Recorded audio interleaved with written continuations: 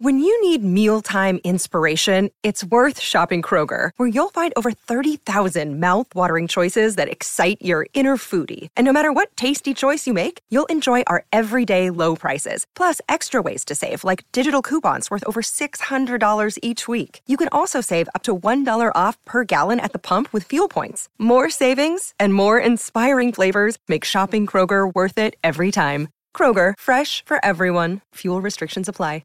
Great form by you hitting play on this podcast. Now, check out Same Racer, the brand new racing app for same race multi-tips. Same Racer. Download from the App Store and Google Play. Powered by Bluebet. Gamble responsibly. Call 1-800-858-858. Want to witness the world's biggest football game? Head to iCanWin.com.au, predict Australia's score with a crystal ball, and it could be you and a friend at the FIFA World Cup Qatar 2022 semi-finals, all thanks to McDonald's. Maccas, together and loving it. TNCs apply. This is Mornings with Ian Smith. Smithy away on T20 World Cup duty. So Ricardo Ball in for him. And joining us out of the US from the 3rd and 5 podcast is Simon Hampton. G'day, Simon. How you doing? Good, Ricardo. Good to speak to you. Yeah, good to speak to you too, mate. Pretty busy where you are at the moment. I mean, we're in the postseason of Major League Baseball. The NBA's just tipped off and we're right in the thick of the NFL season. Lots going on. Yeah, we were just talking about it on our podcast that we just recorded a few hours ago. I think one of us, and I think the other guys are actually listening in at the moment. So you've got a bit of an audience in Brooklyn. But one of the guys is spike in our listenership from the US. That's right. One of the guys is heading along to the Nets opening game tonight against the Pelicans at Barclays Center.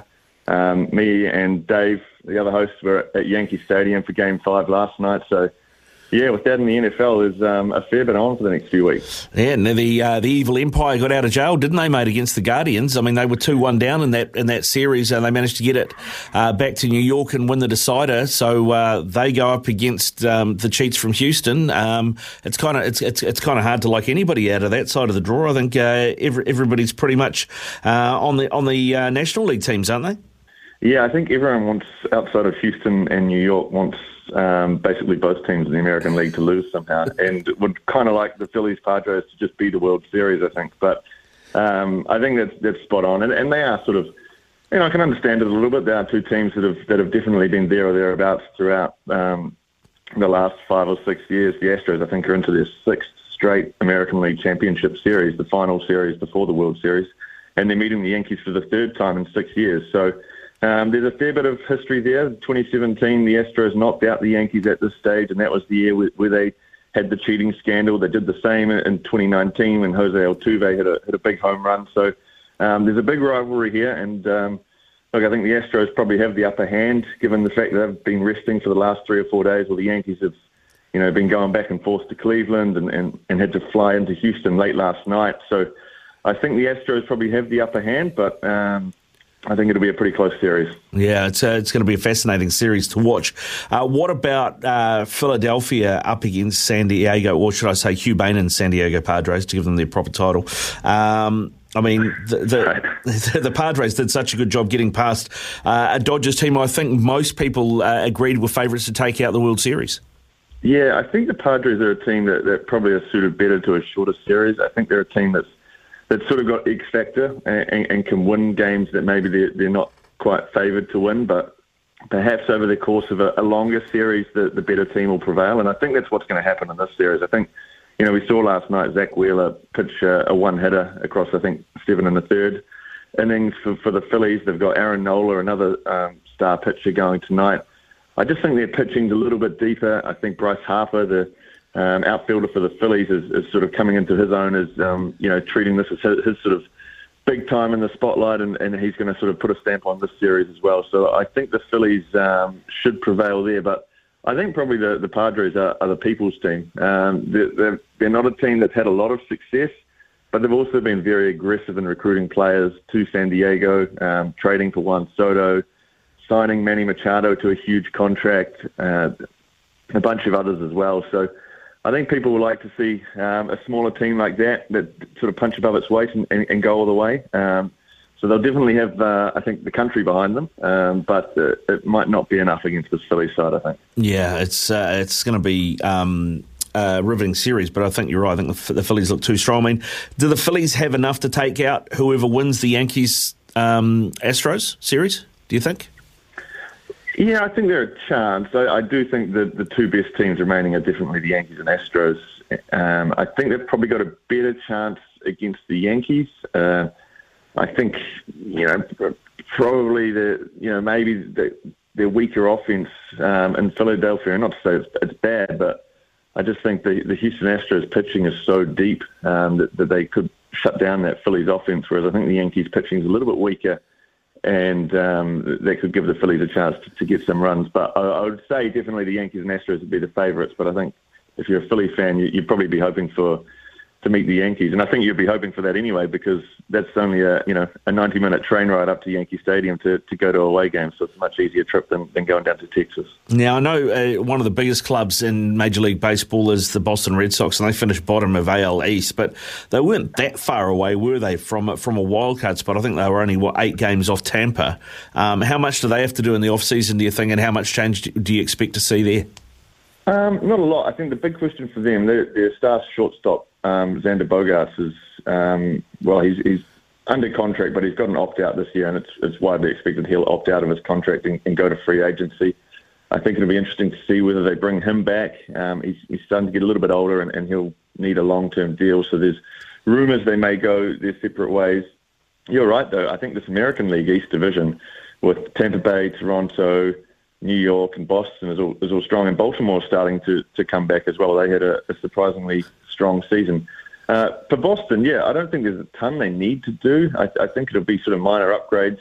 Perhaps they look for one big splash. There's been talks they might even go after Aaron Judge, which would create quite the storyline. But remember, at the trade deadline, they were only 3 games out of a wild card spot, and they decided to sell off their players, which was a controversial decision at the time, and they still didn't finish that far out of it. So I don't think they need to do a lot, and I think they'll expect to be pretty competitive again next year. All right, mate, let's shift our focus to the NBA. It tipped off yesterday. The Celtics, big winners, 177 over the 76ers, and the Warriors burying the Lakers 123-109. That's a lot of points for 2 games of the NBA. I just had Mody Mayor, the Breakers coach, on before you to talk about that, and he said something interesting. He said, I said, is this indicative of the way basketball is going? And he said, no, it's indicative of the way the NBA is going. What was your take on those 2 opening games? Yeah, I think going back to last season, we're definitely seeing more and more high-scoring games where, in the past, games would regularly finish under 100 points for each side. Now it's basically just about every game, both teams will score north of 100 points. It's always tricky, isn't it? Because you get 2 big marquee matchups on opening night, and it's easy to sort of read a lot into them. But the reality is there's still 81 games to go for these teams, and there's a lot of basketball still to be played. I think the most concerning team is probably the Lakers. They still don't, it's just hard to see them being a contender again this year. I think they're going to be much the same as what they were last year, which will be maybe on the fringes of the play-in tournament, but I can't see them pushing up into the main playoff spots. They started Russell Westbrook off the bench last night. He had some moments, but he didn't look too flash overall, and so I think that their failure to solve that lingering question and getting rid of Russell Westbrook is probably going to mean that I think they're doomed to sort of be, struggling a bit this season. Yeah, well, and nobody loves that more than a Boston Celtics fan, mate. So quite happy there. I should ask you before we move on to the NFL. The Grizzlies, Steven Adams, feels like they'll probably be better after the experience of last year, given it's such a young roster. I think that they'll be a little bit stronger this year and could maybe go deeper in the playoffs. I think so. I think they'll be stronger. I'm not necessarily convinced they'll have a better record than they did last year, but I do think they'll be better prepared for the playoff series. I think, record-wise, there's just, I think, more competitive teams across the NBA. You look at teams like the Clippers, who are going to have be much more competitive than they were last year with Paul George and Kawhi Leonard fully fit. But yeah, down in Memphis, I think, it's basically bringing back that young core, and they're all a year older, and not in a bad way either. They're still very young. Steven Adams is there. He's a vital cog of that team. I think they're going to be fun to watch, and they're going to win a ton of games this year. So hopefully they can get on a deep run. Yeah, fingers crossed, mate. Fingers crossed we'll be on the Stephen Adams Grizzlies train over here. You know that much. What about the NFL? It feels to me like this season is the hardest season in memory to pick. Everybody seems to be beating everybody else. I was looking at the standings before. I mean, we're only 6 rounds in, and we've got 1, 2, 3 of the divisions that are led by teams with a 3-3 record. That says everything, doesn't it? Yeah, it's remarkable. Yeah, you look at the NFC West, 3 teams on 3-3, and the Arizona Cardinals at 2-4. Like it's remarkable, and we often go into these games trying to predict them, and you just can't. Like you looked at that Tampa Bay Pittsburgh game on the weekend, and the Steelers' defense was completely banged up. They've got a rookie quarterback who had to go off at halftime, I think, or just after with a concussion against the Tampa Bay Bucs side led by Tom Brady, and the Steelers hold them out, and their defense looks incredible, and they beat the Bucs 2018. The Atlanta Falcons going up against one of the best Ds in the league and getting it done there, 28-14 over San Francisco. There's been plenty. The Seahawks with the quarterback that has been a backup basically every year, apart from the year, his rookie year, where he was terrible for the New York Jets, Geno Smith. He's getting it done for the Seahawks. They're beating the Cardinals. They're 3-3 and surprising a lot of teams. So it is. It's kind of fascinating. Week to week, we're seeing plenty of upsets, which is interesting. It's really interesting, and there's a couple of things that in the past, if you're doing picking comps or you're making bets on the NFL, you can generally look at it and go, okay, this team has a strong quarterback. They will find a way to win because the quarterback is smart, a lot of game intelligence. Almost doesn't matter how many weapons they've got. And I was on that bandwagon a lot with Aaron Rodgers and of course Tom Brady as well, but both those guys are struggling a bit this season. I mean, I wondered whether or not Brady had got to the end, but I'm more surprised with the Packers and Aaron Rodgers. Where do you see them sitting? Yeah, not good. A few games ago when they were sort of looking a little bit sketchy, but not too bad, I wasn't too concerned about them. But after going down to the Jets 2017, look, the Jets are impressing this year. They're having a better season than expected, but the Packers at Lambeau Field should still be able to beat that Jets team with Aaron Rodgers there, and they were well short. I think there's real concerns there over Rodgers' form, the depth of their wide receiving core, and potentially the need there to bring in some reinforcements. And it sounds like there might be a little bit of a disconnect between Rodgers and the coaching staff. So they're 3-3, I think, at the moment. They're in a division with the Minnesota Vikings, who are 5-1, so they're a couple of games back of the Vikings. I think the thing that works out for teams like the Packers and the Bucs, they're in the NFC, which I think is a far weaker side than the AFC. And so I think these veteran quarterbacks will know that perhaps they just need to sort of find a way to get to a record good enough to just get into the playoffs, and that's when the business really starts for guys like Tom Brady and Aaron Rodgers. I think overall I've probably been more concerned with the Packers than the Bucs. I think Brady's probably pacing himself a little bit, given he's 45. There's rumours of off-field stuff with him and concerns there.